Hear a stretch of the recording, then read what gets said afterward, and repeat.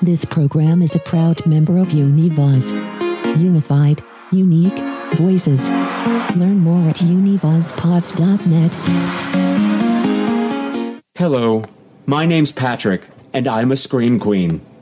I'm a Scream Queen, and so are you!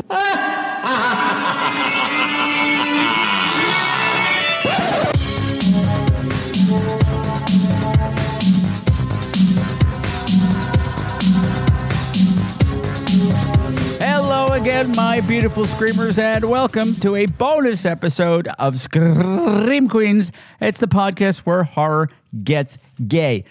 Okay, this is what happened.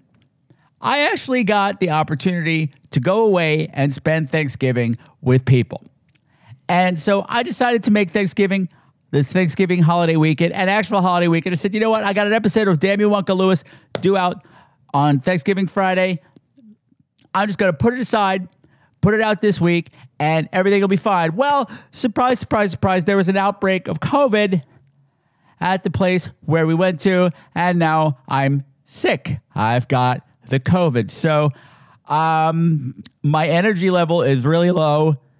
I'm seizing an opportunity when I have a little bit of energy to at least get something out to you this Friday, because now my whole schedule is off. Now, Damn You, Uncle Lewis is behind, and the episode on Black Christmas with Cindy and Stacy, which is due out today, obviously is not ready. So the best laid plans of my some men got all fucked up. So instead, as a bonus episode, I'm inviting you behind the Patreon paywall and letting you take a little peek at an episode of Damn You, Uncle Lewis. And it's a great episode. It's one of the less popular episodes of the show, but it's a solid one. It's called Pipe Dream. And it's an emotional roller coaster because not only do we get to meet somebody's family member, somebody in the Curious Goods, we get to meet their family member, someone's getting married, and everything's going to go horribly wrong. Plus, the guest star is Michael Constantine, the star of many, many things, but you probably know him from My Big Fat Greek Wedding. This episode has a lot of weight, and it's got a lot of laughs, and it's got a lot of fun, and it's one that you probably aren't familiar with. And if you haven't seen it, it's available on YouTube, and there's a link down there in the show notes. So enjoy the episode. I hope to have everything back on track next week. So fingers crossed for me, healing vibes, all that good stuff, and enjoy this episode of Damn You, Uncle Lewis, the Big Gay Friday the 13th, this series retrospective.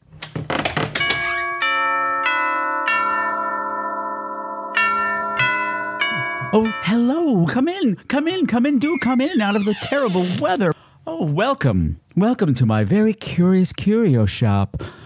Although I hate to inform you, the shop is closed for tonight because it's a rather special evening. It's our monthly meeting of sorts. So unless you're here for the meeting, I'm going to have to ask you to leave. The nature of the meeting, you ask? Let me put it to you this way. Sometimes Uncle Lewis does dreadful things. Welcome to Damn You, Uncle Lewis, the Friday the 13th series retrospective podcast.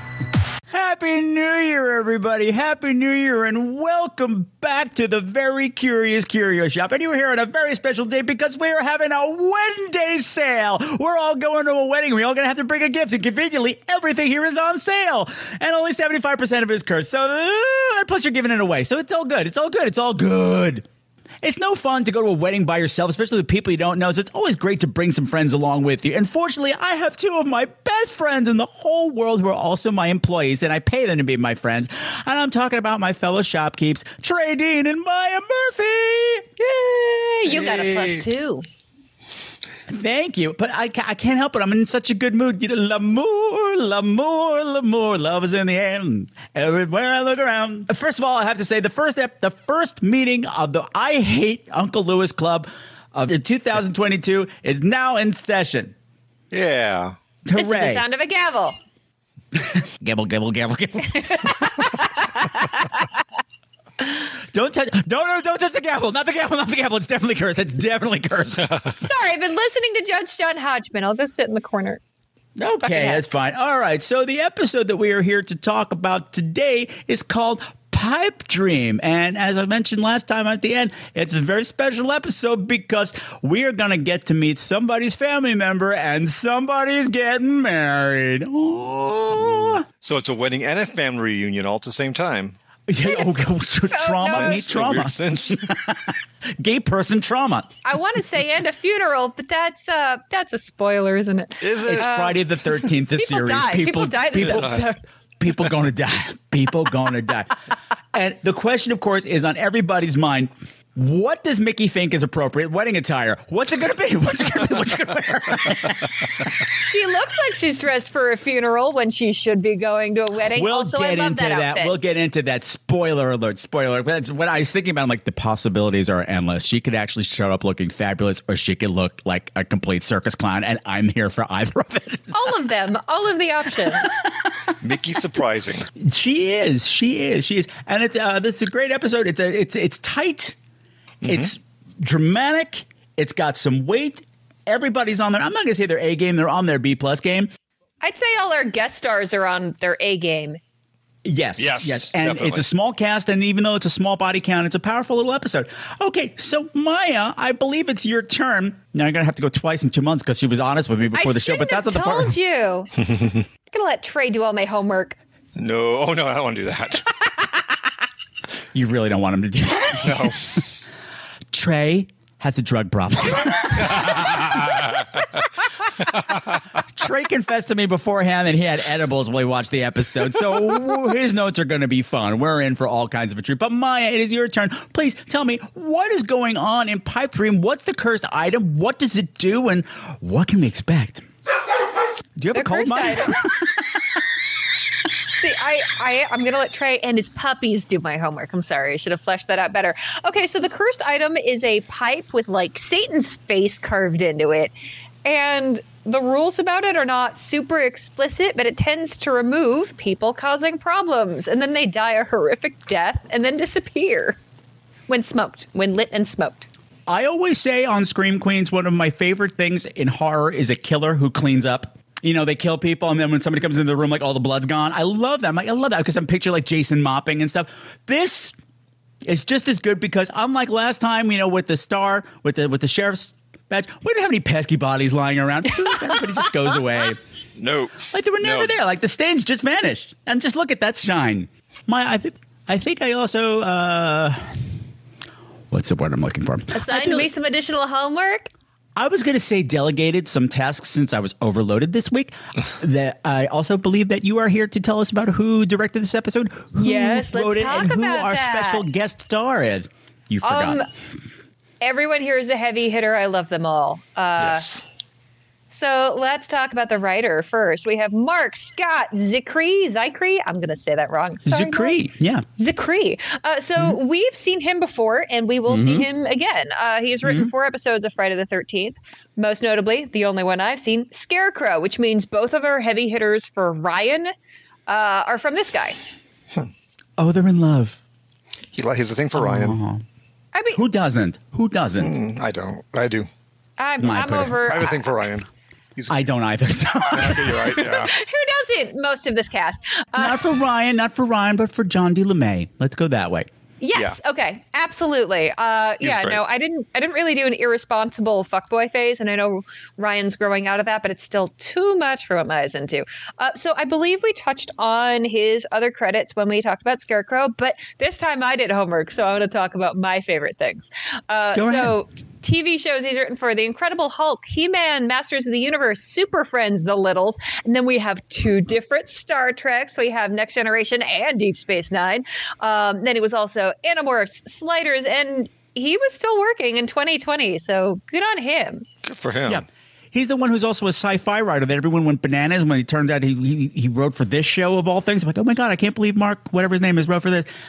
He just put out that book with Guillermo del Toro. Okay. Wow. Duh. Yeah. So he's a heavy hitter. Yeah, for sure. Go on. Oh, yes. Let's talk about who directed the episode as well, shall we?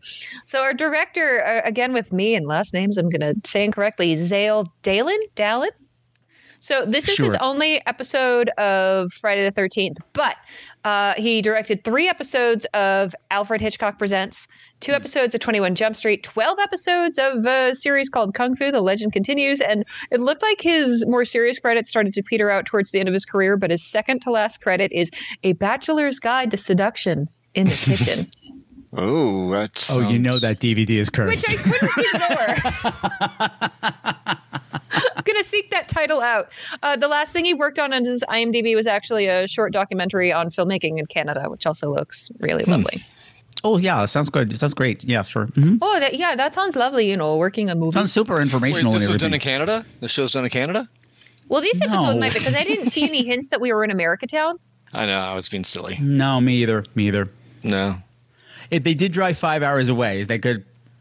I mean, you could drive 5 hours if you're in, like, Colorado or California. Yeah, no, but I'm just saying, like, they could have been in Toronto and gone 5 hours over the border or somewhere in Canada. They could have gone For to 5 hours Chicago. to the other side of Toronto.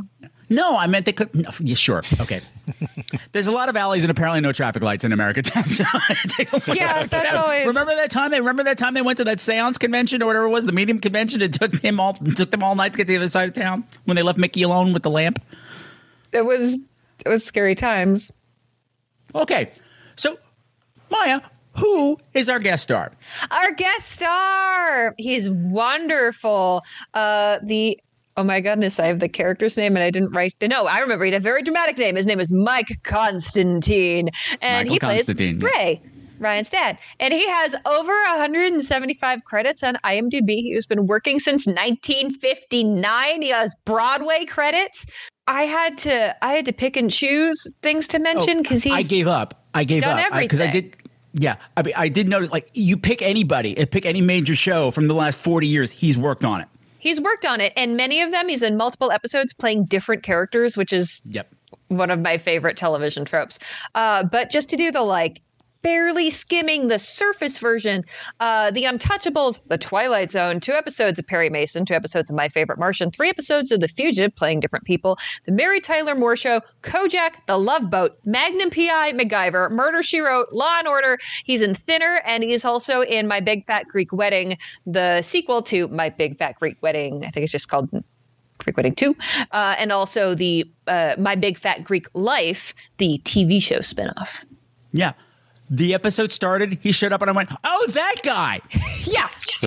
He's a total that guy. Yeah. Oh, You've that guy. seen him in a And million things, no idea what it is, and you have no idea what his name is, but you know him. Like, oh, him. Oh, fuck. And yeah. Yeah.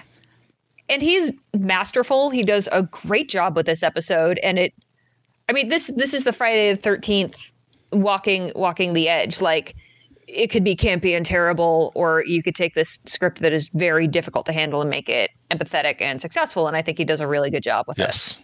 Yeah, well, he also had to play double duty because not only is he playing our villain, it also turns out he's Ryan's dad. So we really also want to love him. We want him to get through Yeah. or redeem himself somehow. And yeah, so it's a complex little episode. I dug it. Okay. I dug it too. Just brought up feelings the in me. episode opens. And we're at an investor seminar. And I kind of laughed just because they showed the little board showing where the meeting was. And it was Make just those your ones with the- fortune today. Yeah. But it was one of those cheap ass signs with the press on letters. But I said, it was 1987. That's all we had. Yeah. We didn't have digital boards back then. We didn't have those fancy things. I'm like, that's really all we had. And that's fine. I'll let it go. But okay, so we're at this investment seminar. Trey, what happens at this investment seminar, if you remember? I remember. So Ray starts a conversation with someone else who has a brand new invention of his that he's trying to get funding for that is a super ray gun or super gun. I don't know. And Ray's It like, launches I'm an like investor. little mini grenades, basically. Yeah. And Ray's like, With laser I'm Laser-sighted precision. mini grenades. laser sighted. I was just like, okay. And Ray's like, I've got this amazing, I'm a conduit. He calls himself a conduit where he's there so he can help people with ideas get funding to make their ideas a reality. Yeah, he makes the connections that they need. He connects Exactly. to the people that they need to make the connections that they that kind I of thing. really Yeah. just think the conduit line was there so we could know he's a con man. Yeah. Yeah, pretty much. Did that And as cheap suit that he's wearing not tell you that he's a con man? I want it in the script. I know, but I'm like, I would not be taking financial advice from anybody wearing a suit that cheap. I know it's a character choice because the guy is dirt poor, as we learn later. Yeah. And a complete failure. And the guy that he's talking to, I described him as creepy 80s gay porn guy. I thought the same thing. I was like, that's on the nose. But in the beginning of the porno, he doesn't know he's gay. Yeah, they're trying to pass him off as a straight guy, and he's like, I've never done this before, and then he bends over, and it's like the Holland Tunnel, but that's not the part. Don't touch the sides. I can't. What? But anyway. We here at Damn You Uncle Lewis do not condone slut-shaming, but... I'm not slut-shaming. I'm just saying this happens in porn all the time, and you're like, I can only suspend my disbelief so much. 80s business hair, and he's wearing Chuck Taylors. And his face is very manicured a little bit. Awkward as very fuck. manicured. Awkward as fuck. Too manicured to be in this sad convention. Yes. He was so creepy. If it wasn't Michael Constantine playing opposite him, I would go, that's our villain. Yeah, for sure. Yes. So I think it's supposed to be a misdirect. The gay porn thing was not helped that when Ray, Michael Constantine, says to him, Oh, mind you, I'm not just an idea man. I'm what they call a conduit. What's a conduit do? Well, for the last few years, I've been looking for an unsung genius, that raw young talent that I can really help. You don't think men like Edison, Alexander Graham Bell, that they made it on their own, do you? They had promoters, men behind the scenes, movers and shakers who connected them to the money. Conduits. Oh, your thing sounded great. When you talked, it sounded great. And I just know you got a great idea in that head somewhere. And the creepy gay porn guy is holding one of those cylinders that you put posters or like blueprints in. And he's holding it like vertically, like up near his face. And he goes, Well, I am working on something. And he looked at it and I was like, if he shoved it up his ass, I'm going to go home right now. A little something? Are you sure it's little? Electric cylinder, my dude. Start the scene. So yeah, he shows him the blueprints for this ray gun, the laser-sighted whatever start calling gun. it Ray because his name is Ray. It's a ray gun. I just realized that. Totally It's okay, Well, no relation. Ray gun, no relation. Sold. Oh my God, that's going to be my gay porn name. Well, ray gun, I'm no sure relation. it's taken. With 2 ends, 3 ends, one of those Spanish ends with a straw over the top. Ray gun. Where were we? As he's talking. But yeah, he explains he says everything. he wants to have some kind of a partnership, which doesn't sound like a gay porn at all. No. And he explains the whole thing to Ray, and Ray, okay, we're continuing down the gay porn line. Ray's like, excuse me while I whip out my pipe. Oh, this? I've never tried it before. Yeah. Someone gave it to me, my uncle. Cool. Mm-hmm. And the pipe, if He you said could make all that. this He's like, my pipe uncle look- gave it to me, and I've never actually, I've had it for years, but I've never smoked it before, but I feel like smoking it today, which I also love. There's that calling. Oh, yeah. Oh, and they do such a good job with the little seeds of the corruption, both from Uncle Lewis and from the object. Yeah, because he doesn't know what it does. He But doesn't know. He's had it forever, but He's never. just happy he to doesn't. celebrate. Someone wants to work with him. He might have a small success based on working with this guy. Yay. This pipe could not look any more evil if it had, like, Donald Trump and Dr. Oz's face on it as they were, like, running through a field of small kittens. I I think Dr. Oz is running this convention, to be sure. Pretty much. Yeah. So he lights the pipe to celebrate, and what happens, Trey? I'm going to leave it to you because Maya talked a lot already. The smoke. No. I mean, you did two things at the beginning. I'm trying to give equal time to my shopkeep, so you don't Thank you. rebel against me and form a union. Oh no, unionize. I know a red CG smoke comes out, envelops the guy, the non-gay porn actor, and starts basically burns him alive, or he starts to have welts and bumps everywhere as if he's being burnt from the inside, and then he just disappears. And the whole time Ray is looking kind of like, huh, how about that? Looks at the pipe, looks at the dying guy, and he does seem very surprised, but also not too concerned about it. Oh no, guess I got the blueprints for this fabulous gun right here, and that guy is gone. What's a girl to do? He takes the blueprints and rolls them up and walks out. He might be back later. I'll just hold on to these till he comes back. He's fine. He's fine. I never knew a pipe to do that, but then again, I've never smoked before, so maybe that's normal. Maybe that's what happens every time. Who knew? The Surgeon General was right. Smoking really does kill. But we're not off to Curious Goods yet. We have one more stop before we go. Where do we go, Maya? We are going to meet Mr. Clemens, who runs a sketchy, no? He goes home. He goes home. The Connie. I love Oh, I had this in a separate order. I must have ADD wrote it down. I'm sorry. That's okay. Connie. Oh, you know what? You're right. Maya was right. You rescind that. Oh, well, what? Rescind it. No, I'm looking. No, I have the episode list over here. We cut to the artillery range where it's who knows how long later, where he now has a prototype built of the gun, and he's trying to push it off to an investor. I loved all of the people on the company side of this, because the company that he's selling this thing to might as well be called Shyster and Shyster. Yes, definitely. There's no indication in the dialogue or their actions that they're doing anything bad, but every single person working for this company is a complete sleazeball in the way they act. They've all got 80s villain hair and cut suits, and they grin like sharks, and it's just perfect this is a little real details. barn burner, guy. It's a real barn burner, Ray. It's a real barn burner of an idea, guy. Listen, my company operates in different ways than most. Now, my firm runs a little different than most. There's no board of directors at the top. There's only me. When I say yes, it's yes. As of today, you're on the payroll, and this little sweetheart takes top manufacturing priority. Thank you, Mr. Clemens. Mr. Clemens, what about the XB-22? It's already slated for production. Johnny, I wouldn't be a good boss or a good friend if I wasn't honest. The XB is a good weapon, and your talent's appreciated. But this one's better, isn't it? The guy who ran the company was great. He was a lot of fun. Great. I loved him.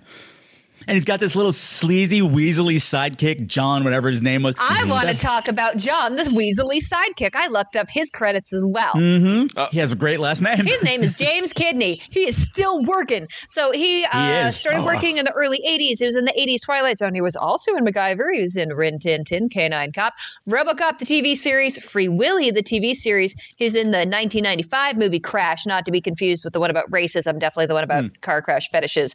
We got Fem Nikita. We got Dark Angel, Stargate SG-1.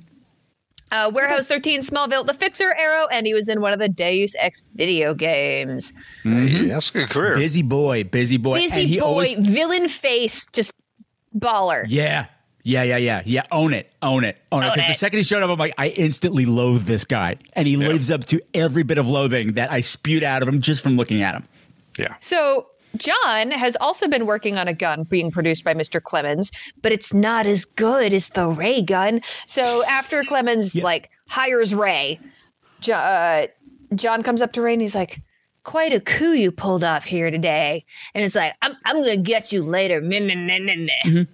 Yeah, because his basically was already bought by the company and it's all ready to be produced, but now this one's better and it makes his obsolete. Obsolete. One of us has got to go. Okay, now we get to cut to Ray going home. Tell me about Ray's home life. His wife Connie loves him. I like Connie. Connie's delightful. His girlfriend. Yes, you're right. This whole episode, I just went, "Oh, poor Connie." Me too. Poor Connie. Connie's wonderful. She only started working 5 years before this episode aired. Mm-hmm. So came at it from not a young starlet point of view, which is absolutely fine. She did a bunch of TV stuff I hadn't heard about, but just like the rest of Canada, she's in Avonlea. Yeah. Sizable IMDb list, but nothing on this side of the stage. But yet another role in this show with a fabulous, juicy role. Yeah. For a woman who's not 25. Yeah. Yes. Yeah. I like you, Patrick. I was right now. I was like, I like Connie so much. She's going to die. And the whole episode, I was really anxiety. I've been here for 23 episodes. I know what the fuck this show is. I know what you're going to throw at me. You're going to break my heart. So we visit the She home does of Ray anyway. and Connie, and it's sad, and it's poorly lit, and it's dark. Oh my and God! It's out of a Clifford Odets play. This apartment. It's Stanley Kowalski's shitty apartment in Streetcar Named Desire. Like the walls are just like covered in brown shit. It's sad paintings. She's and wearing that Connie's sad cold, sweater. so like they're probably not paying their heat. She's wearing one of his sweaters. Like it's just sad. But when he walks to the door, what's different? Oh, he comes in with a giant thing of flowers. Yes. And she flips. She's like, "Oh no, yeah." She's like, go. "Did you spend our rent money on that?" And he's like, "Oh yeah, I spent all the money. Hey, ask me if I like what you're wearing." And she's like confused. And, Yeah, I love that line. And he does it again. And she goes, "Do you like what I'm wearing?" He goes, "No, I hate it. You deserve so much better." Because Sometimes a man's life can turn around in 1 second. Here, let me have these. Look at you. Ask me if I like what you're wearing. What do you mean? It's your old sweater. I know, but ask me if I like it. You like what I'm wearing? I hate it. And I hate this stupid apartment. You deserve so much better. And baby, you're gonna get it. Do you hear me? You're gonna get it! I think that the cheap move would be to make him unlikable, to make him shitty with the other people in his life, especially because we do learn that he's Ryan's dad who walked out. But he loves Connie. He wants to take better care of her. He just doesn't know how. And I love the relationship between them. And that's just like what drives home so much of what's heart-wrenching about this episode.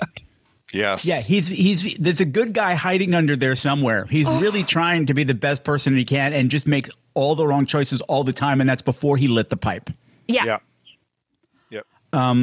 Which a lot of times I kind of think, why do these people let themselves be seduced by evil? But in this one, it really makes a good case with very little time of why Ray would go that route. Because he is kind of a fuck up. He can provide for the people he loves. Yeah, but he's also kind of a fuck up. If this was a Shakespearean play, Ray's fatal flaw would be ambition. Yes. Yeah. That's Definitely. what drives him all the time, and it's when it's going to drive him right to the damn grave. Yes. Yeah. Spoiler. People die. Some of the villains die. I agree with everything you said. I half expected when we heard that there's going to be a wedding, I'm like, that door's going to open. It's going to be some trophy girl. Oh yeah. It's gonna be a bimbo. She's gonna be a bitch, and that's not what it is. Connie is age appropriate. She is lovely. She is kind. She makes an effort to get to know everyone and tries to take care of everyone around her. Yes. She's the peacemaker. Peacemaker, in this for episode. sure. Yeah. Yeah. And we're going to need a lot of it because everybody's fighting. Yeah. At last, we're going to Curious Goods. Hooray! Finally. Hooray! What's going on? Jack's not there. That's what's going on. Okay. No, Jack's No. there. Jack's there. They're like, No. Mickey comes in and says, "Where's Jack?" And she goes, and Ryan says, "Jack's asleep," or vice versa. My notes say Jack better be in this episode! Exclamation point. I was watching this in an elevated state, and Connie's fate was causing me anxiety. Jack not being there was really starting to piss me off. I was like, where the fuck is Jack? This episode was a Jack tease. I knew that Jack was in this episode because I watched it a few months ago. I did not. But when I heard them say, "Oh, Jack's asleep," I'm like, is he gonna sleep this whole episode? When was the last time we saw Jack previous to this? Was it back in Okay, Amish so land? my notes are like, was Jack out on contract? Did he book a feature film where he just couldn't do Friday the 13th for 3 weeks? Like, It's been longer than that. It's been a while. it's been longer than that. Jack. I was also concerned. I was happy when Jack shows up. It made me so happy. Yes, that is an issue. But the thing that makes this day different than any other day at Curious Goods is that Ryan got something in the mail. What did he get? Oh yeah, wedding invitation. Wedding invitation from Yeah. his dad. He must be thrilled. He's not. No, he's not. No, Not at all. No, this is when we find out that Ryan doesn't get along with his family at all. So, okay, Mickey has some really toxic advice here, and we just listen to it, which is Yes, I thought the same thing. Ryan? For as long as I've known you, you haven't received so much as a phone call or a card from him. And now this. And you're just going to ignore it? Yep, that's right. Your father's getting married. Let's just drop it, okay? Not unless I get a reasonable explanation. Let's just say I don't get along with him. I haven't talked to him in years. Why not? I guess I'm a disappointment to him. I always tried to be what he wanted, and I just got tired of it. I quit school and ran as far away from him as I could. Well, maybe he's mellowed. I mean, he's starting a new life. You don't know him. Ryan, as long as you keep running, he still rules you. Maybe it's time to make peace. It's like, I don't talk to my dad much, and so I'm a full proponent of you don't have to deal with your family if you don't want to. So when she's like, you don't know how long you're going to be together, and maybe you should go bury the hatchet, I was like, no, Mickey. And also I was like, this is your family too. Why are you acting like you should know who these people are? We'll come to that. We'll come to that. There's a line in this kind that of a gives a clue. floozy for a bit. I wrote down something she says. Yes. As long as you keep running, he still rules you. Maybe it's time to stop running. Yeah. Shut up, Mickey. Yeah. No. Okay. Healthy boundaries, Mickey. Have healthy boundaries. True, we don't have healthy boundaries though. We go to the wedding. Yeah. But Mickey roped herself into being a guest that she did not expect to be. Like, okay, fine, I'm going to go, but you're coming with me, bitch. Oh, yeah. Ryan's like, I got a +1. You have to come. It's only 4 or 5 hours of the car. But I'm like, this is her family too, isn't it? I mean, it is, and they do like one line about that, but I'm just like, this is a whole odd. Because it was a very telling line, but we'll come to that. Yeah. We'll come to that. Yeah. Okay, we can't move on until we talk about Mickey's outfit.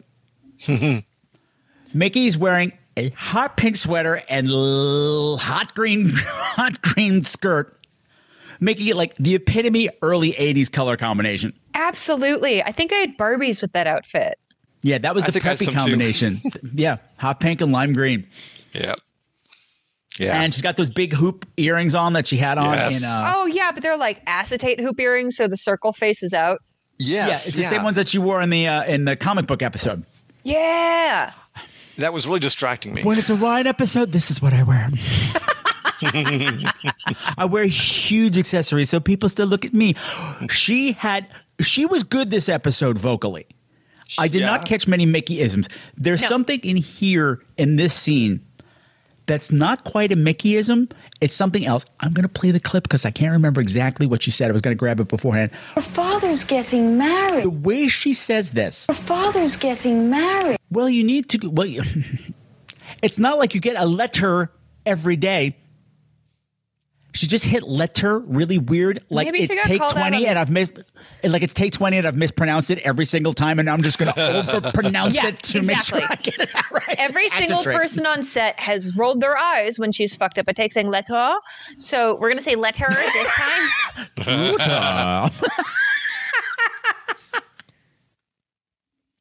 I mean, you might get more letters than I've seen, Ryan, but I get so much fan mail. Did you know that my alter ego is a pop singer from the last episode? Okay. Lucy Bender, mail woman. Okay, so we get in the car to travel, and Ryan's style, his hair for the like, fuck you, I'm going to look good and see my dad. Just, Ryan looks great. I love his tweed coat. I love his hair. Yeah. Yes. Yeah. Ryan was cute. No sign at all of that Miami Vice look that we saw last time. We'll never see it again. We can't speak of that. No, now he looks like a normal person. Now he looks like a young, professional, successful, cool, hip. It. Yeah. Yes. Going to a wedding. Bang. Going to a wedding. And she looks great too, of course, obviously. And so yeah, they're pulling up and they're walking up to the house and he's like, I don't know whose house this is. My dad never had 2 cents to rub together. This is not his house. Yeah, this is a nice house. And Mickey says, there's one way to find out who lives here. We can ring the doorbell. We can ring the doorbell. Don't say that. That's me saying that. Ring the doorbell and find out. And they do. And this is when we get the big reveal. The door opens. Ray's standing there. And Ryan says, hi, Dad. It's like a soap opera. Yeah, my notes just say, Ray is the dad. Oh, no. And the dad is not happy to see Ryan at all. Yeah, I didn't invite you. Where are you here? And Connie's like, I invited him. I think it's time you two bury the hatchet. Your son seems important. Your only living son should be pretty important. And that's when I wrote, Connie's too nice. She's going to die. I loved her because she pushed her way through past Ray to say hi to the people at the door and said, oh, no, it was me. It was me who invited you. She said that first before she goes, hi, I'm Connie. I'm the fiance. She did that before she introduced herself. Like the people in front of her were always more important, which I loved about her. Yes. And it seemed genuine, like she was not being like a meddlesome busybody, but it's like she genuinely wanted to help. Yeah. Yeah. Yeah. Very and much. then when they're walking through the door, they said, "Oh, and this is Mickey. She's cousin Catherine's daughter." And Ray went, "Oh." That was the one Tone of voice said, "Oh, that part of the family." Yeah, that's the one line. Okay, well, I'm glad they threw that in. Oh, there. we heard about her. They had to send her away to speech therapy school because she talks real weird. Then she ran away. How kind of you to let me come.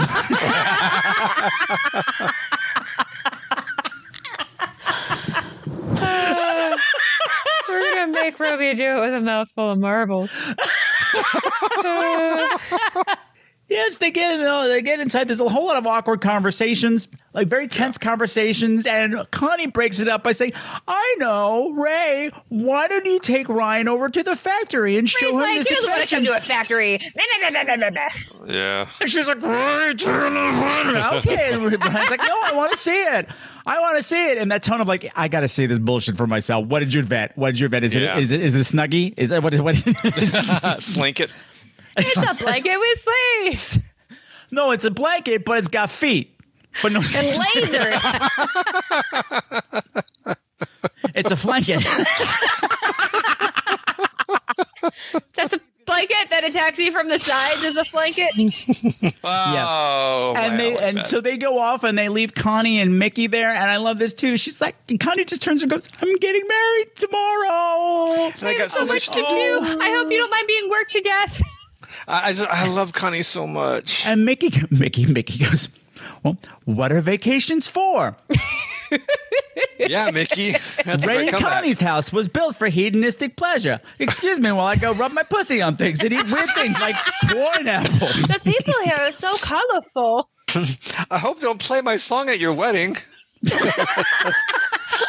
No, Mickey's going to sneak her song into like the wedding playlist. Oh, Then she's going to play it a second time. Yeah. Oh, it's my song. She's going to how start weird. They're dancing playing around it to again.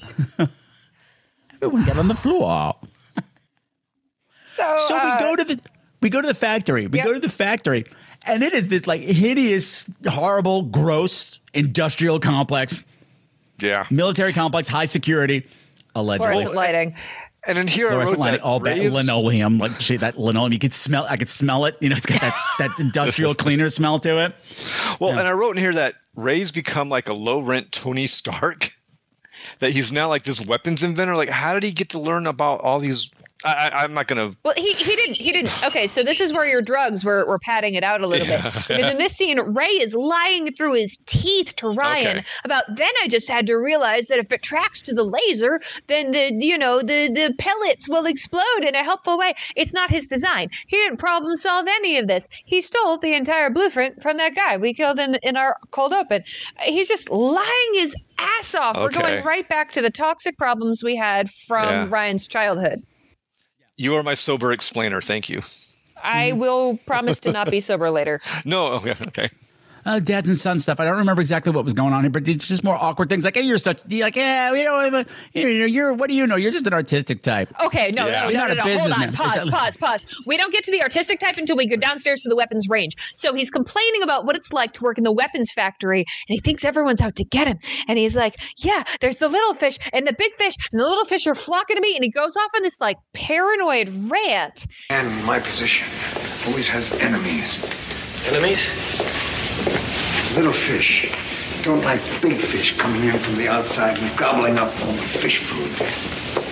There's people in this place would like to slice me up and serve me on a plate. And then he wants to show off the weapon that he quote unquote made to Ryan. He shoots it off a couple times. Ryan doesn't want to shoot it. Okay. He's offered the gun, and he goes, "Oh, of course you don't want to shoot it. You've always been the artistic type because we can't say gay on Canadian television." Yeah. Well, he has been the artistic type. He likes to draw. He does like to draw, but also like, and he likes music. He plays the guitar. He's calling his son a pussy. Yeah, exactly. He's calling. Yes. This is the convert. This all really rung for me because this is the argument I've had with my dad since I was like 8. He doesn't get me. I don't get him. He's all business. but a successful version of Ray. Sure. And so I can't argue with him on that. I'm like, everything he says works for him, but I'm like, that's world's not for me. He doesn't get my world, doesn't understand it, but we just don't talk about it. We do the Irish Catholic thing. We never talk about business ever. One day I'll die.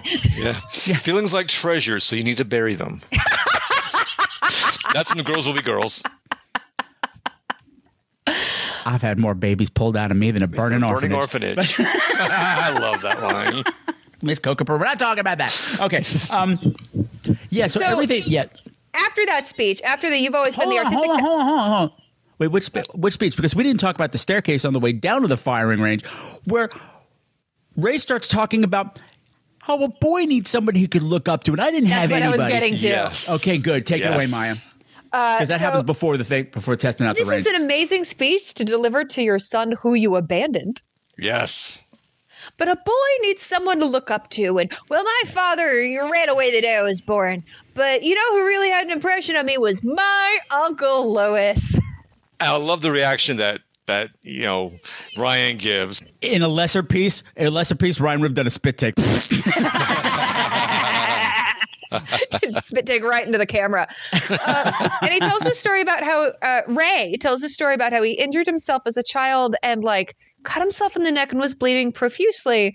And Uncle Louis came and touched him with something and stopped the bleeding like magic. Who was that guy? John York. Jealous little man. Probably from a long line of jealous little men. That stuff starts in childhood. A boy needs someone to look up to, somebody to pattern himself after. Now, my father died the day I was born. I never knew him. But that doesn't mean that I didn't have anyone. I had Louis Bondredi. Uncle Louis? He never told me that. Well, it was sort of between us while he was alive. Now, there was a man with will and knowledge.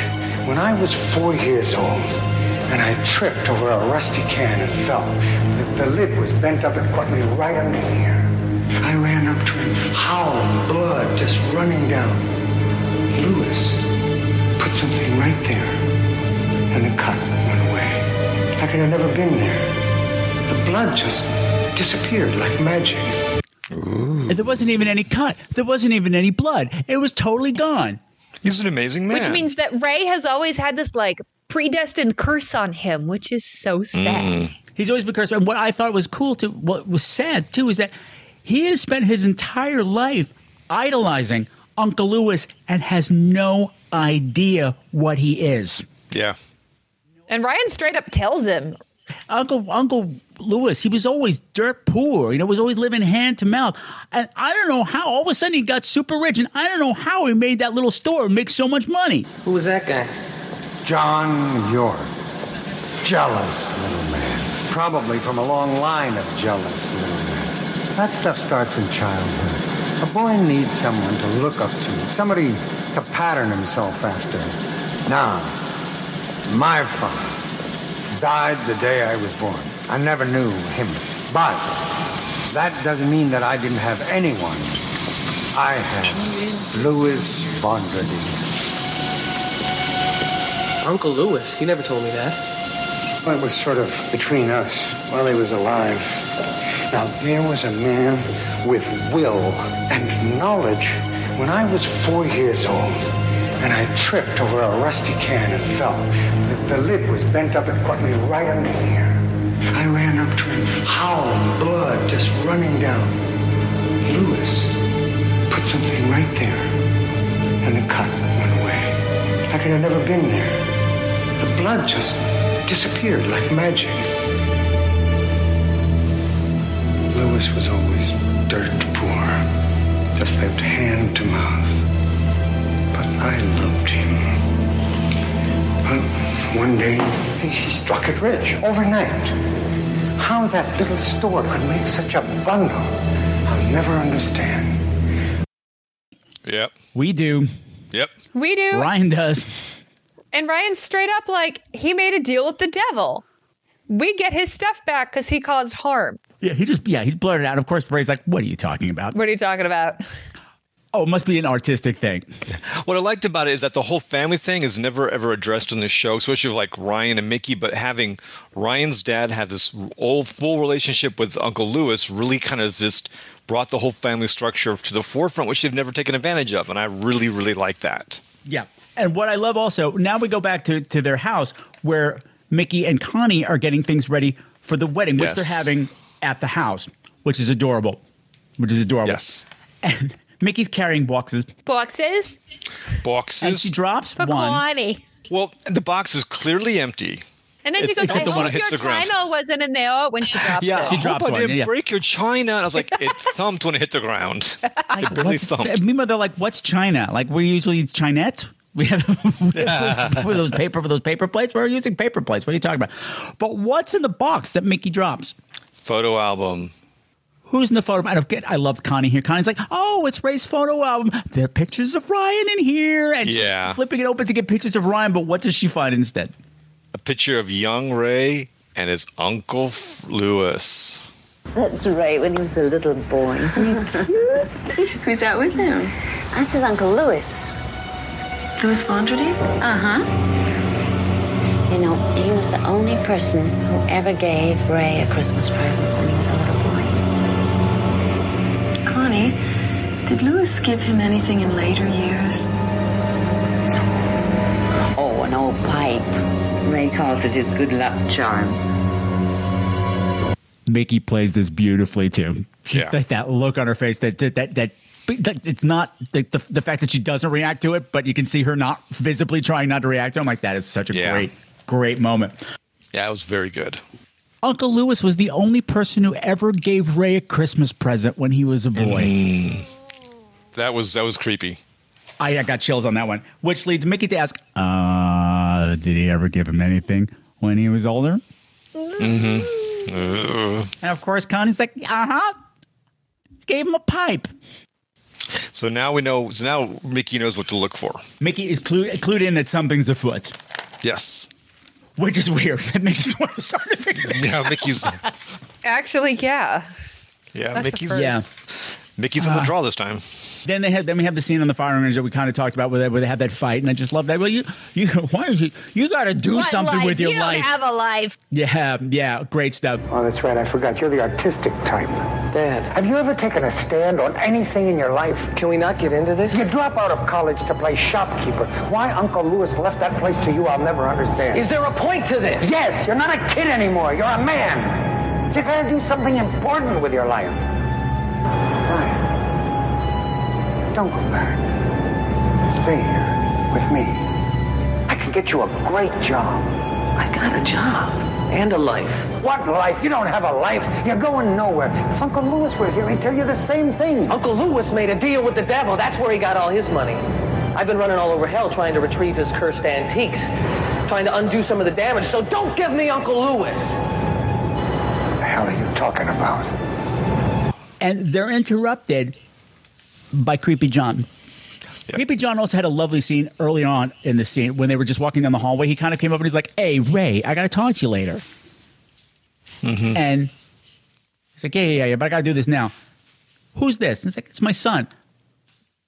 John took like a 2-second beat to look at them both and take this little teeny tiny step back before he's like, I'll talk to you later. It was such a great dick move. Yeah. Like, this is nobody. You're nobody. I'm going to have to take you down. It was a wonderful moment, a wonderful weasel moment that just would normally get ignored. But I usually get cast as villains. I'm always watching for stuff like that. I'm like, oh, that was good. I would know nothing about that. I'm not going to say hi to you. I'm not going to introduce myself to you. You don't matter. But anyway, he calls Ray aside and takes him into a room to have a little conversation with him. What is he having a conversation with Ray about? Someone has other copies of the blueprints of the ray gun. The patent was filed but not processed or something. Yeah. And it has the original not gay porn guy's name all over it. And then, surprise guest, we have gay porn guy's brother just enter the room to be like, oh, yeah, what'd you say happened to your brother? No one's heard from him? You don't say. Wow, what a weird coincidence that your name is not on this document, but the name of a missing young man is. And I also love that once the brother finishes his little speech, John is like, "Okay, great, thanks, bye." Thanks, bye. Like, we'll let you know. Doesn't the brother even wonder why did you? Beard. Okay. Yeah, well, why are you bringing me here? Why does this stuff have my brother's? You have my brother's patent. No, he's just like, okay, I'm done now. Bye. You have been a useful prop. Thank you. Leave. Can you validate my parking? Yeah, exposition dumb. But in the meantime, Mickey is coming to the facility to intercept Ryan to let him know that something is up. Yes. What I think is fascinating is that we clearly have a high security facility, but Mickey is allowed to wander around by herself. She's Lucy Bender. We have exactly. We have problems. We have people having problems later on, needing security to get in the building. Can you get me in the building? Can you get me in the building? But Mickey's just like, hello. Hello. Like, oh, it's that girl who sang that song. Let her in. Hey, Roby goes where Roby wants to go. I was going to say she doesn't even have like one of those stickers or a badge. No, she's got a badge. She has a wristband on. I noticed it this time. She has a purple wristband on when she's in the facility that she doesn't have on any other time. It was a small detail, but that's cool. Or it's from the club last night.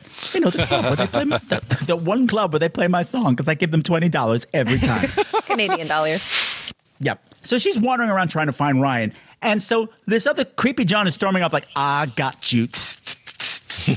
Doing his villain sachet off, and what happened? Ray decides he needs a smoke. Oh, I'm going to smoke. How shocking was it to see people smoking inside? Like both times, I was like, "What? Oh God!"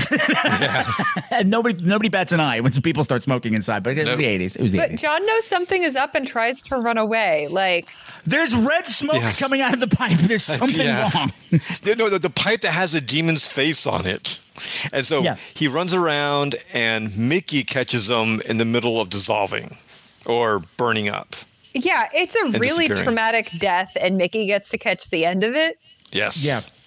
Not quite the end of it. She sees him covered in smoke and sees him melting, and then she runs to get help. She runs down the hallway screaming and runs into Ryan. She brings back like, "There's a man on fire! There's a man on fire! There's a man on fire!" And then it's just sparkling clean room. And that motherfucker Ryan does not believe her. How many times has this happened in the show? Ryan wants to believe in his dad. He has trauma. I get that. But they always have to gaslight each other. So when it's one, it's the other. It's Mullen and If they believed each other, it would be a much shorter episode. It would be a much shorter episode. And Jack's not around to be like, break the fuck up. But here's my question, though. I say to the guy who's sleeping, go. What does a pipe, like, usually these are Faustian curses. Mm-hmm. You get something. What is the curse? It just kills people. That's all it does. And it dissolves their body. It kills them and leaves no trace. But that's kind of lazy as a curse. It's not a curse. It's just a Trey, death. Can I offer you an alternative? Yes. The Faustian deal here is just in the broken nature of family and not in the cursed object. Oh. True. I'm also thinking like if the things that we have proposed in earlier episodes, that if Lewis picked this specifically to give to Ray as a present, as an adult. Yeah. He knows Ray's a flop, and he knows that he's all about ambition. He's got big dreams. Yeah. He wants fame, but fame costs. Yes, I'll use this. I'll leave this to you, and you can use it when I'm going to give this to you. And also that we've proposed that the items let you know how to use them. Yeah. Like this would be a good time for you to take a smoke, because this person will like move you one step. Well, and I think we did really good work with Ray in this episode, because he does something that would be so easy to be indicating. I know that's actor parlance, but when something is a threat, he feels like his hand is drawn to the pipe in his pocket, and he kind of touches it to be like, I could do that. I could do that. My problem would go away. And you can see it happen in a really organic way come across his face. And I just think it contributes to Patrick's point of the objects let you know. Yeah. But and it's also been established, Connie also established in that conversation with Mickey that, Ray carries it around all the time. He considers it his good luck charm. He's carried this around for years. So he's used to rubbing that pipe in his pocket, and we're back to porn. Well, it's also that usually sometimes these are given out to screw someone's life over. But, Lewis probably gave this to Ray out of good intentions of, I love you. I want you to do well. Mm-hmm. Here's this pipe for you. Hopefully it'll help you. Leave your filter flower. Join us. Or not even just join us, but just more of like, this was like an actual like gratitude or like love for him. Like, I love you. I want to give this to you. I think, yeah. But he's twisted, so of course it's going to kill people, but that's beside the point. No, but I agree with you. I think Uncle Lewis probably selected an item that had a lower buy-in cost for someone he loved. He was grooming him, maybe? Grooming him for what, Trey? To join the club? Evil. What kind of club is that? Satan Club? The Killing People Club?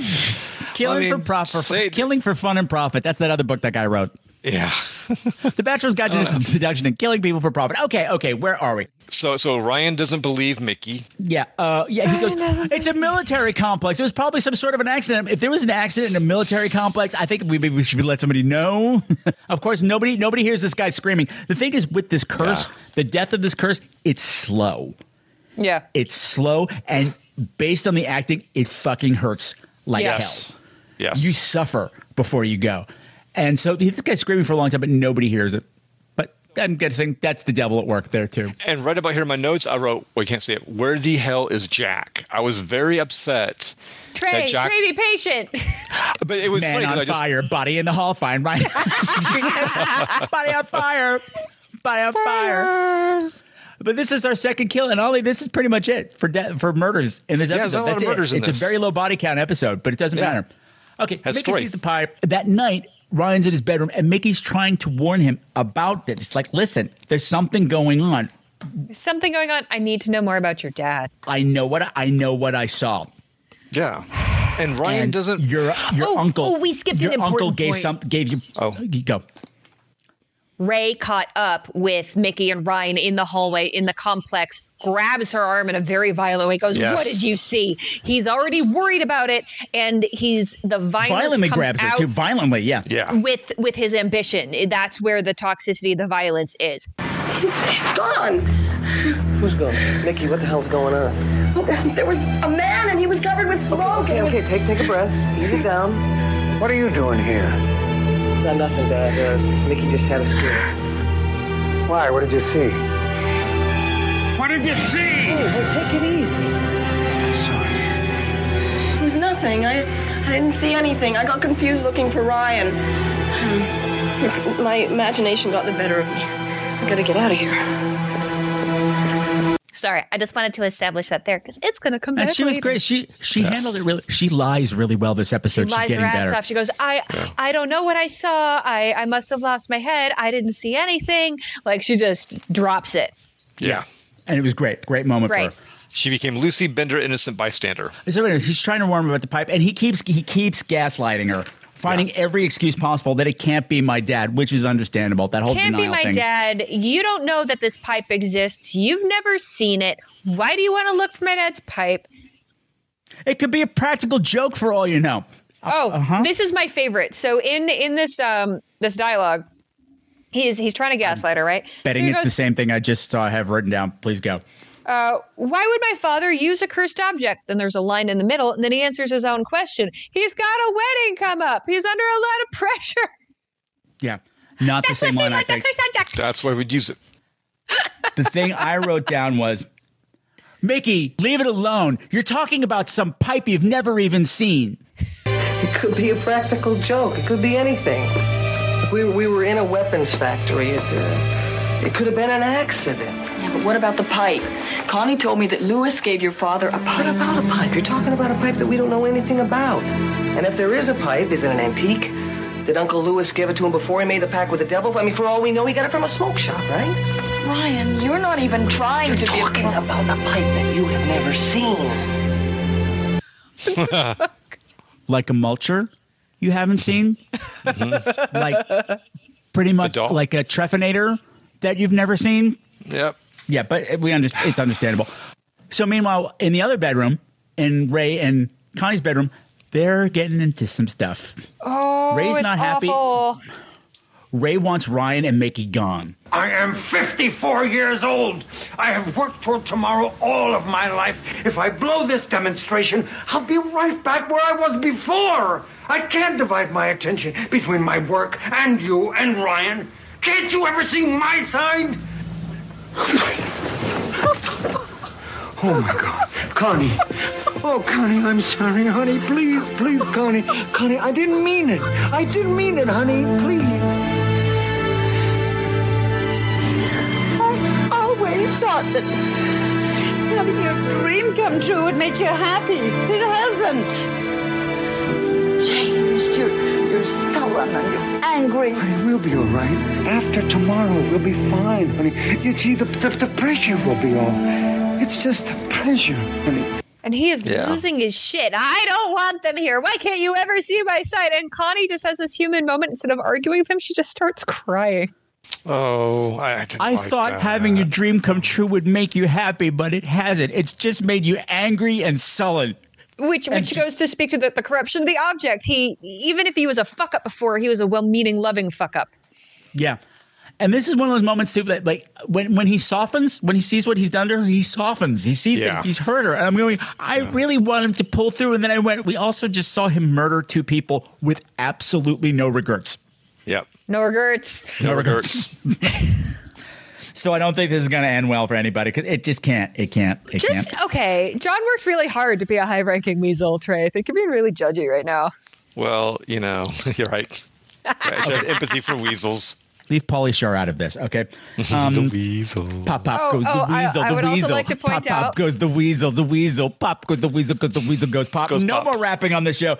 This is very important. This in is the very fight important. with Connie, Ray announces, "I am 54 years old," and my notes say, "Rough 54, buddy." I spat my tea out. I'm like, I'm looking at me now. I'm visualizing right because I'm not 54. I'm getting there. I'm not far off. Like, I look good. You moisturize. It's because you're an artistic type. Exactly. Exactly. It's easier on the skin, despite all the pancake makeup that we wear all the time, the grease paint. But this next scene is very important. It's very, very important because Mickey is sneaking out to make a phone call in the middle of the night, and she's wearing the Bride of Frankenstein nightgown. That is the only nightgown. Oh, she had that shitty robe last episode. Thank you very much. We shan't speak of it. There is only one nightgown. Yeah. There is only one nightgown. There is only one stream. We're back now. That's Airplane. Never mind. There's only one nightgown. Yeah. She makes a phone call to Jack. Yay. And I'm thinking, and we don't even get a voiceover. I'm like, he's not in this episode. When I first watched it, I was having the exact same. Oh, they're just gonna do her side of the dialogue. He's off shooting a movie. Where the fuck is Jack? But what I love that she asked him, she's like, well, do you know anything about a pipe? Well, I hope she doesn't mean my sexy pan flute. you know, Jack's got a Yanni album in there somewhere. Oh yeah. Master of the romantic. Would you like to hear some Indonesian pipe music? Absolutely not. It's from Singapore. From Indonesia and Singapore. Anyway. But Jack's been alerted that there's a problem. It's the day of the wedding. Hey. There's still all this hustle and bustle getting ready. And Mickey is doing her chores that she's been assigned by Connie, happily doing so, while also looking for the pipe. What happens? Enter Jack. No. Yay. No, not yet. Oh. This was one of my favorite moments of the thing because something that ties to back to what I said before. Ray catches her snooping. I thought that was next. No, it's before Jack gets there. Oh, no, you're right. You're right. The doorbell rings in the middle. That's what breaks up the scene. No, you're right. So Mickey is rooting around in a cupboard sideboard thing or something, whatever. And Ray is like, what are you doing? Because he's been so upset that the kids have been snooping around his house. And he doesn't like her. Doesn't like them. And plus, Kaz and Kathleen, that whole side of the family is... And Mickey's like, I was looking for your little napkins. Lies without blinking an eye. Yeah. Not an issue. Like he's got linen napkins. I'm just thinking back to the fake Amish community where she got caught looking for the mirror and she's like, I was going to the sewing circle. No, we've gotten better at looking for Aunt Sarah. She learned from that. This isn't Aunt Sarah's room. She's gotten a lot better at lying. She learned from that experience. I'm much more afraid of Effie Stokes, to be fair. But the most menacing line is just napkins are in the kitchen. Just like oh shit, buddy. I'm on to you. That's where I would have been looking. That's where I would have been looking for linen napkins too in the dining room. That's where I would have been looking for them as well. So I gave Mickey, but it doesn't matter because Saved by the Ding Dong doorbell. Jack! I was so happy. I cheered when Jack showed up. I was so happy Me to too. see him. It's been so long. I was like, Jack, fix this shit, Jack. Please, please. I need an adult, please. The These kids are in kids are out of charge. control. Yeah. And my favorite thing, they're introducing him. Like, this is Jack. He works with us. He's He was a friend of Lewis, and Ray goes, "A friend of Lewis?" And FOL. So much hope. Yes. Yeah. Oh, okay. I'll be able to deal with him. We at least have something in common. He's not like them. And then Jack's like, "Also, Ryan saved my life," and Ray's like, "Boo." Yeah, whatever. Yeah. And Connie is so kind to Jack, and it's the chemistry in that one scene. I was like, was great. And if we need any more indication that Jack is gay, it comes right here in this episode. Yes, yes. I have notes. No, I really didn't mean to party crash. I'm afraid my curiosity got the better of me is what it was. Can you put up party streamers? My dear, it's my one true calling. Oh, yes, it is, girl. You could say. Yep. He's taken over the decorator. Like when they cut away and go other places, he's like, no, this got to go. No, honey, no. Here, let me fix it for you. Girl, no. In the mythos of the show, though, Connie's soon going to be available, and her and Jack had a lot of chemistry. There was one woman Jack was attracted to. She is Birdie. dead now, and that's can't go back. Connie is broken at the end of this episode. Connie is broken. Yeah. I know. I didn't even understand the dialogue at the end of it, and it didn't matter because I'm like, I don't know what you're saying, but I know what you're saying. Yeah, I love Jack and Connie. They were so happy together. Yeah. That mean that I can stay? Oh, just try to escape. Yeah. They're so Jack great. and Connie. Yeah, Jack and Connie. What a great couple. Yay. And in the midst of this, immediately Mickey's like, "Hey, Jack, come help me in the kitchen." What do we know? He's like, "There's nothing in the register about a pipe being sold." So I don't know, but there is this one pipe that was with a devil head that's supposedly still in the inventory, but it's not. So it might be the one that it might have been given as a gift. Yep. Ding, ding, ding. So, well, we got to find that pipe. Upstairs, Ray and Ryan are getting ready for the wedding. Yeah. Looking in the mirror, putting on their bow ties. It's this beautiful side-by-side shot. They're standing at the his and hers mirrors. Such a classic father-son moment, too, in another movie. Yes. Like this is going to be super heartwarming. And as soon as Ryan comes over, Ray's like, "Here, let me do that for you." You've never learned how to tie your tie. You never know how to tie your "No, tie no, well. Dad, I do know how to tie. You'll do it all faggy and artistic. You tie your tie like a fag. How does one tie one's tie like a bag, Trick? With your pinky out, so it's fancy. And it comes out smelling like cum. That was fabulous. No, can I go for one real brief tangent? Yeah. So on Trixie and Katya, the two drag queens, they watch movies and comment on them. And so there's about two boys who are like, one's in the closet and they're making out, and like the mother of one of them knocks on the door, and so the boys are like, "Oh," and they kind of straighten up, and she walks in, and Trixie goes, "Is there some gay stuff going in here? This whole hallway smells like cum." Yeah, so they have this wonderful scene, and it starts turning ugly again. They start fighting again, and about being a failure. Like you don't know anything. You don't know anything about success. And Ryan's just, "Oh, is it true that you saved that guy's life?" I love how upfront he is about this, and like no drama about it. Every time he brings it to her, he's like, "Listen, we get items cursed by the devil, and it's dangerous. Okay, I know you don't believe me. I don't fucking care, and I'm not going to explain it to you because it's not worth my time because you don't listen to me anyway." Yeah. Great moment. But the subtext is Ray does know what he's talking about. He doesn't. He has to know. He does. Well, but the pipe's cursed. He knows the pipe's cursed. Well, he might. Is it cursed or is it blessed? But I guess I don't think he has a sense of scale, how many cursed items there are. This is hurting other people, any of that. But we get this little moment of redemption. And he's not going to be able to wrap his head around the fact that his beloved Uncle Lewis.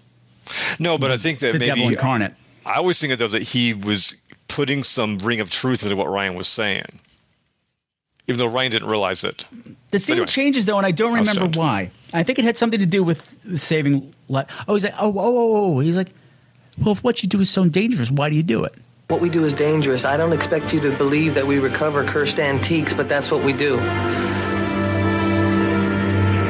Why do you do that? I think because of you. Me? Yeah, ever since I was a kid, you've always taught me right from wrong. If you don't do it yourself, no one's going to do it for you, right? I'll never forget that. Ever. Oh, yeah. It's so lovely. It's like, well, it has to do with the way you raised me. You taught me to do right, and I'm trying to do right. And if you want something done, you got to do it yourself. Nobody else is going to do it for you. And this landed in my lap, and I got to do it. I learned that from you. And from there, Ray just looks at him and he goes, "You're not the little boy I was angry at." And Ryan goes, "Dad, I thought you knew everything." And Ray just goes, "I don't know anything." Oh. Yeah.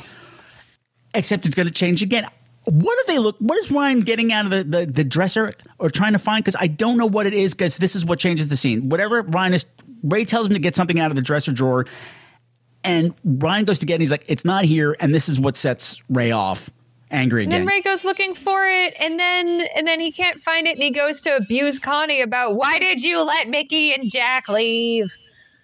I'm guessing it was admission to his ID card to get into the factory. It's got to be an ID card, because when we find Mickey and Jack, we're inside his office. Maybe it's like his office key. Because the thing that we did not mention is that Ray does have this contract with this company, but there's a big sale that might be happening, and he has to do a demonstration for really shady people from Central America. But the demonstration's happening on the same day. The demonstration happens. He's going to get rich and he's going to get married. It's going to be the best goddamn day of his life. And someone even mentions that it was like him to have a wedding and a demonstration on the same day because he's so ambitious or so work oriented. Yeah, and he was like, "Well, yeah." And Ray, there was another thing that made Ray lose his temper. Everything makes Ray lose his temper. So all of a sudden, everything's changing. Ray goes running down the street. He's like, "Where's that woman? Where's that guy? I knew they were up to something. They stole from me." And he's like, they went. I don't know. They left. They said they were going to go buy soda or something. To get something to eat. How long ago? I don't know. A couple minutes. And so Ryan and Ray are off to the factory. Well, Ray has to ask Connie for the other car keys to follow Ray, because Ray is already fucked off. Yeah. Oh, you're right. I think the next is the meet and greet in the parking lot of the weapons facility. We meet General Jose Aguilar. Yeah, shady bigwigs. Yeah. Okay, so you've invented this horrible gun, and we're selling it to another country, and we're all okay with that in a weird parking lot meeting. And it's fine. Don't worry about it. Listen, I don't do business like other companies, all right? We get it done. But it goes well. They're like, "Okay, we'll see you inside for the demonstration. Okay, bye." He's like, "I just got something to do first. Okay, bye." So Ray gets in there first, and everything's set up. The saddest little beverage cocktail table ever. It was like, I know. One glass of champagne each. Really? You guys are cheap fuckers. You really know how to wine them and dine them. But he's running through the thing. He goes to his office to get the pipe. Of course, we know the pipe is in his office drawer. We saw him put it in there earlier in the episode. And what happened? It's still there, thank God. So he pulls it out of the drawer, and then Jack and Mickey both wrest it out of his hand. They come popping out of nowhere like, "Ha ha!" I love the fact that there's no kind of subtlety. It's just like, "Fuck you, we're going to get this as ours." You didn't notice this plus-size man in a bucket hat in your office, and this woman with enormous hair was hiding somewhere in your office, which I guess is just I want to take a moment to appreciate the shady shit Mickey outfit. She is wearing a black turtleneck, an enormous statement necklace, brown paper bag pants, and she has these high-heeled boots that obviously have no traction on them, because in the ensuing chase scene, you can see her push against the door and her feet just slide. Because this place is all linoleum. The walls linoleum, the floor's linoleum, the ceiling's linoleum, everything's linoleum. If I knew I had to run away from bad people, I would wear flats. Yeah, but it's her wedding outfit. It's her outfit for the wedding. She's dressed for the party. When I go to weddings, I bring emergency flats in a purse, because I'm not wearing those heels home. Well, she wouldn't have to bring anything because it was in the house where they were staying. She just would have to go upstairs. Mickey always has to look nice. Here. Excuse me. Exactly. It's better to look good than to the fight scene is actually decently choreographed. This is a good fight scene. Yeah, the fight scene is good. It was very good. Even though they did that thing Maya hates. Which thing? Where somebody's fighting somebody and then the third person jumps on the back of one person. Okay. Jack jumps on Ray's back, and I was like, "Oh, girl." What I loved is that Jack is no spring chicken, no turkey, no, and Ray is no spring chicken, and they fight like creaky old dudes. They don't. I caught that. I caught that. No turkey. Fuck you. You like the turkey. You always invoke the turkey. I know. I've never had it invoked on me, and it hurts. Now I understand your pain. Well then. But when they fight, like, it's obvious this is neither of them's first choice. It's a fight choreographer who gets that it's different, and it's like Mickey runs off with the pipe, and you have this hand-to-hand combat moment between the two of them, and it just like sucks. It It sucks for both of them. He punches her in the head twice, like not smacks her on the, like it's a closed fist side of the head punch. I was like, holy shit! And Ray is a big dude. We just said that Jack is not a skinny patootie. Ray's twice his size, and all meat. Yeah. Not necessarily fat, but you can tell he's packing. He can barrel chested dude. Yeah. Yeah. Just punched a woman in the head twice. Yeah. I loved it. But I loved it. Actually, that happens later, but I got ahead of myself. But no, Mickey grabs the pipe and fucks off. Like they drop it. It gets dropped, and Mickey takes it and runs. Meanwhile, Jack is riding this guy's back. Jack sees that it's Mickey's chance to like run off with the object, and it's like, fuck, this is the fight. I have to have this fight. And he has the fight. The bucket hat falls off. And what happens the second the bucket hat falls off? He gets the best. Ray gets the best of him. Jack gets tased. That's what happens. I'm like, he doesn't have the magic of the bucket hat protecting him, and bam, tased. With an experimental taser, no less. Yes. I also like that when Ray's carrying off Jack's unconscious body, that he puts the bucket hat back on him. I'm like, that's thoughtful. It's only right. We're going to let him have his dignity, Patrick. Well, he shouldn't have. Because it's the Deus Ex bucket hat that saves Jack later. But we'll get into that when that happens. Oh, he's hidden in the firing range, and I just have got to say. Go ahead. Yeah.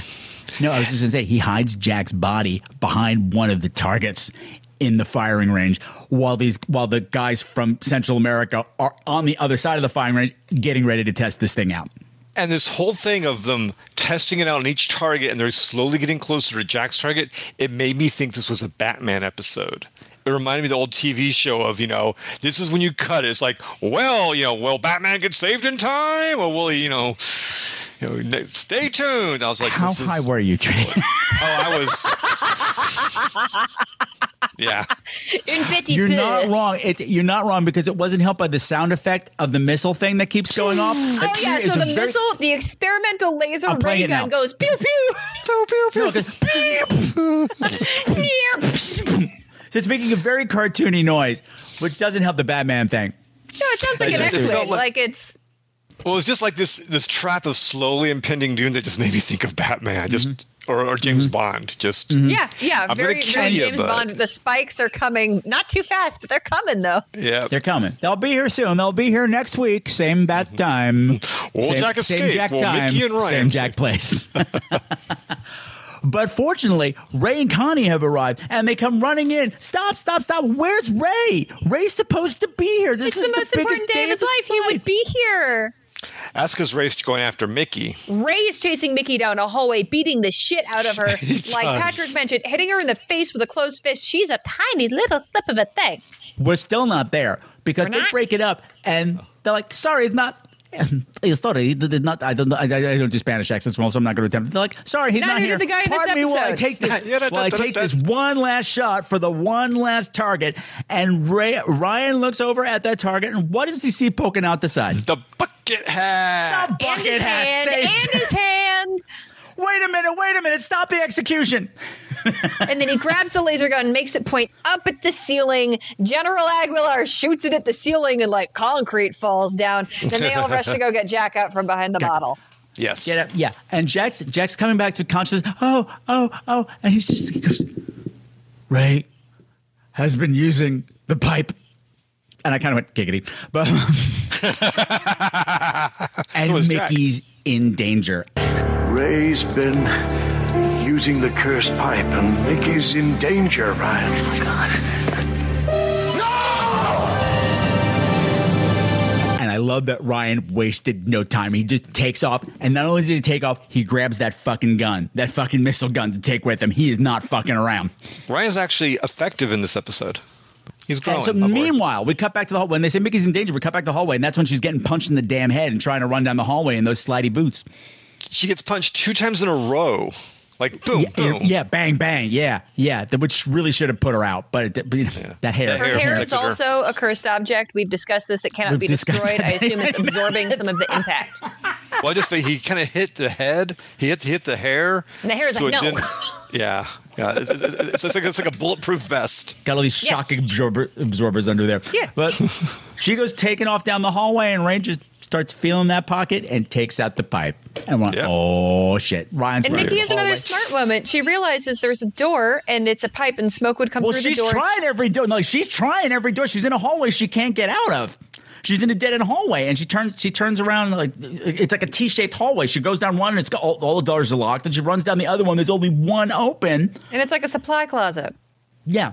Yeah. And she's begging through the door. She's like, Ray, you don't want to do this, Ray. No, she makes eye contact. She appeals to him and goes, please don't do this. It's like... That's right. She makes It's eye contact. He awful. watches when he does this. Yeah. And guys, I bring up, there's no sense of family between her and Ray. And I was like, you're part of the same family. You could have brought that in for her as well, but no. We addressed that. We know how Ray feels about this side of the family. We know Ray doesn't like anyone that isn't Lewis.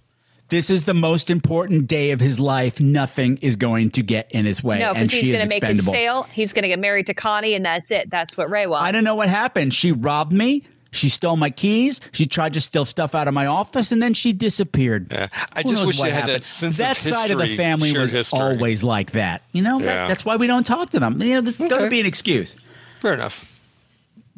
It's easy enough She to cover. starts taping the door. She sees him when take out the the smoke pipe. starts coming through, she's thinking, the smoke starts she coming through. looks for the stuff in the closet, and she's like, she has a smart Mickey moment. She starts taping the door. It's not quite enough. Some of the smoke starts to come through. Ryan is catching up, and he has the experimental ray gun. Yes. Oh, I don't even remember what the demand is. Did he's straight. He's like, where? He's like, I'm sorry. It's too late. It's too late. Sorry, Ron. Too late. Where's Mickey? Son, you don't understand. I'm not your son! Where is she? Damn it, I mean it! Back there. Ryan, it'll be all over by now. It always takes a life. Ryan! And Ryan just pulls that. He pulls the gun and just tell me where the she is, where the fuck Yeah. she is, basically. I don't know. Well, you might want to follow the red cloud. That's probably a good thing. Yeah, really. But not that. And Ray's like, it always takes a life. I don't know what to do. It's too late. There's nothing you can do. It's going to kill her. There's nothing. We can't stop it now. Let's go to my wedding. It'll be more fun. Yeah. You like Connie? Connie's nice. We'll do the chicken dance. We do the hokey pokey. It's got to be great. But yeah, Mickey's starting to cough, and it's bad. And Ryan instead throws the door open, pulls her out of it, and puts himself in the cloud. Yep. Heroic Ryan. And you can see it start to affect him. He starts coughing and doubling over, and Ray has this moment of clarity, and he, like, football checks Ryan out of the way, becomes the person who absorbs the cloud, and Ryan has to sit powerless and watch his father, like, broiled to death. Yeah. It was affecting. It was Also, awful. this guy, Yeah. Ray, is a significantly better actor than the other two people that have died. Mm-hmm. So it's powerful. You're seeing the pain, and there's a moment like when you know it's getting towards the end where he kind of threw out all his extremities. I'm going, he's going to explode in front Yeah. of his son. Yeah.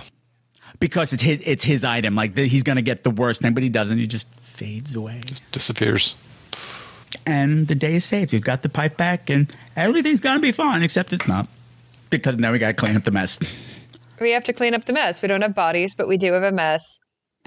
We go back to the house. We have a bride left at the altar. At least Connie's alive. Mickey is turning away guests at the front door. Connie is talking to people from the facility on the phone, just going, there's no sign of him. He ran away just like his father, because they're obviously not going to explain to Connie what really happened. And just like it was, and also you see on her face that she always knew. She always knew. This She was always going knew to he was happen. kind of a dirtbag, and this side was going to win out. It was heartbreaking. It was heartbreaking. No, There was she's so much just hope like- on that face. There's hope, and she's just weeping. And it's gone. And there's nothing like they most can of the do. lights are turned off in the house. All the wedding decorations are still around in this scene and the final scene, and it's just awful. The streamers were lovely, though, right? I did them. They still look great. Shut up, They can Jack. leave them up We know, forever. Jack. Yeah, we know, Jack. I'm just saying. There's always a silver lining. And we have the Speaking of tag a scene. silver lining, we go to the living room where the lights are off, but the wedding cake is still set out. Mhm. And Ryan is notably at the bar, and good for you. Yep. that's where I would be. And Jack's trying to explain it, and all this stuff is wonderful. He's like, I don't know, he doesn't. There's a lot to wrap your mind around if you're in Ryan's shoes. Yeah. 24 hours, less than. A lot. It is. And he's trying to figure out why he did it. And Jack was like, listen, your dad wasn't a bad guy. It's just when you're young, the world, hold on. Oh, this line is great because he talks about The world is a landscape of possibilities. Ryan, it's such a hard thing when a man reaches the upper limits of his life. There's no room to maneuver. I mean, the future is no longer a landscape of possibilities. It's a narrow ledge over a long, dark drop. And that's a hard thing for a proud man. It's a hard thing for anybody. And then his final softening words are, as opposed to all these other people who had these cursed objects, your father did it for love. I didn't know him at all. Yes, Ryan, you did. And in the end, he knew you too. Like Uncle Lewis, he renounced the curse and he paid the consequences, but with one big difference. Your father did it for love. And in the end, he renounced the curse just like Lewis did, but Lewis did it to save himself. Yeah. This is not what Jack said, but it's in the subtext. But your dad did it to save you. Well, and the ambition that finally got him to use the pipe. I just missed it over. Oh gosh. But yes, but I just want to add the thing that finally prompted him to use something that's been in his pocket his whole life was he wanted to marry Connie. That's true. I think it's love in both of those directions. Yeah. Yeah. Yeah. That's right. It's the first thing he does when he gets home. The first thing he does is propose. Yep. We're getting married. First thing we're doing, getting married. We're getting out of this shitty apartment. We're going to have a better life, and we're going to have it together forever, you and me, baby. Men. This is a good episode. We've had a couple of duds lately, and it's nice to see people back on track. It's not an A+ episode, but I think it's a really strong episode. The military stuff doesn't really work for me. I think it's really strong. I love this. It's probably just my mood lately, but it's also because it reflects so much of my personal life that I don't get connected to it. I'm like, this whole part of the story I have to distance myself from because that's fair. I've had this conversation without the devil antique stuff. Good stuff. Alternate castings. Do you guys have anybody? So we have a really vintage voice going on with Mike Constantine. He has that hoarseness that for some reason we don't really hear anymore, where he starts to sound like Dom DeLuise. So I want Dom DeLuise to be Ray. Dom DeLuise, as funny as he was, I think would make a fantastic tragic villain. He would. I would love it. Because you wouldn't expect it from him. Yeah. No, I'm there for that. I think if you could get him to play it sincerely with a good director, I'd watch the pants off of that. Oh, yeah. For him to do something different, he would have loved it. Yeah. Yes. We would have loved it. Trey, you had something. There's a drag queen called Love Connie. Her name's Love Connie. I would have loved to see her play Connie. Who's she going to play? Connie. Love Connie. She's going to play Ray. When they said Connie, I thought Love Connie. And then for the pipe, the face reminded me a little bit of Orson Welles, like in demonic makeup. Yeah, okay. So Orson Welles as the pipe. You're not wrong. You're not Orson Welles as the pipe. With Orson Welles as the pipe. You know what? If you wanted to make the pipe make more evil, just dig up Orson Welles and use his dead head. Just smoke out of his dead head. Somebody made a bong out of Orson Welles' head, I'm sure, at some point.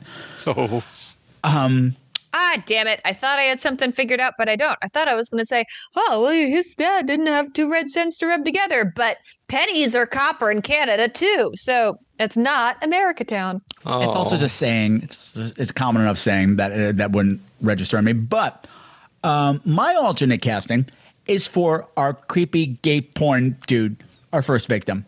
Oh. Like I said, he was so awkward that it could be determined as just nervous or possible villain.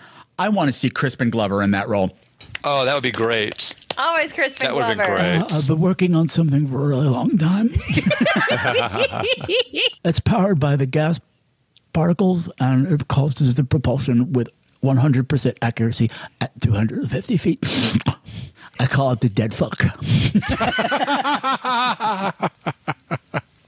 What does your computer say? It says it is my density. Density.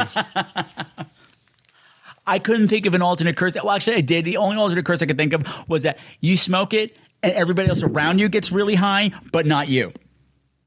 You're just trying to punish Trey now. No, I'm not. No, I thought of that before. I'm like, nah, it would be kind of like the variation on the stopwatch that stops time for everybody. But I can go do some damage now because nobody's going to notice or be able to do a fucking thing. No one's going to remember this because they're so fucking high. Well, I was going to say, it's a pipe you smoke, but everyone around you gets the lung cancer.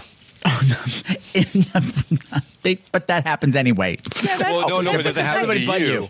No, whatever's happening to your lungs happens to everyone around you's lungs. What a fun curse. So they don't get secondhand smoke; they're getting firsthand smoke. I don't like that curse. I don't like that one either. It's a curse. You're not supposed to like it. Damn it! I disagree. I think we're supposed to love it. I'm supposed to be charmed by that. You can smoke and not worry about getting cancer. The problem is everyone around you gets cancer. But now, instantly, when you smoke, Trey. Fucking A, Trey. Fucking A. Everyone else gets mellow and be like, "It would be awesome if if you smoked it and everybody else just turned into big bags of Cheetos." No, Patrick. Last night we watched Demons 1 and Demons 2, and I started really getting involved in it. And I was like, "Oh fuck."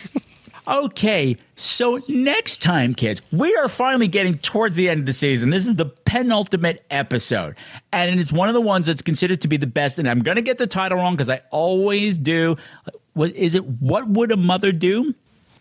It is called What a Mother Wouldn't Do. Yes. About a cursed cradle. Wow, that sounds creepy. This one's crazy. It's crazy. And you know what else we got? Lady Villain. Yay. Isn't it funny how almost all the episodes that people consider to be the best ones seem to have lady villains and are the best written ones? I wonder why that is. Ladies make good villains. No, that's sexist. That's a new idea. Never heard of that. I know. I don't know. Could it be centuries of repression and, emotional torture and physical torture? That, maybe women have a little bit more valid maybe range. We can see where they're coming from. Yeah. A little more oomph. Yeah. Yeah, I haven't seen anything about a greedy lady villain yet. They're all just like, yeah, this is personal. I may be profiting for this, but ultimately, this is some personal shit. Okay, Effie Stokes. Kids, that is going to wrap things up for tonight. Thank you, Trey. Thank you, Maya, for hanging out with me. You don't know how much this brightens up my month every month. Good. Me too. I mean that from the heart, genuinely. Aww. So next time, that's what we're going to do. So please check that out on YouTube. So for all of you out there, thank you so much for listening. Thank you so much for supporting Scream Queens and being a Super Screamer patron. That's awesome. Have a healthy new year and a happy one. And I hope it's extra fabulous. And that's going to be also, I'm going to sign off. Oh, wait, I almost forgot. We can't leave yet. So for the first time in 2022, kids, say it with me. Damn you, Uncle Lewis! And this time it actually has a little bit more meaning to it because you killed Ryan's dad. Oh, the high guy's chatty now. Trey, are you high right now? Maybe a little bit.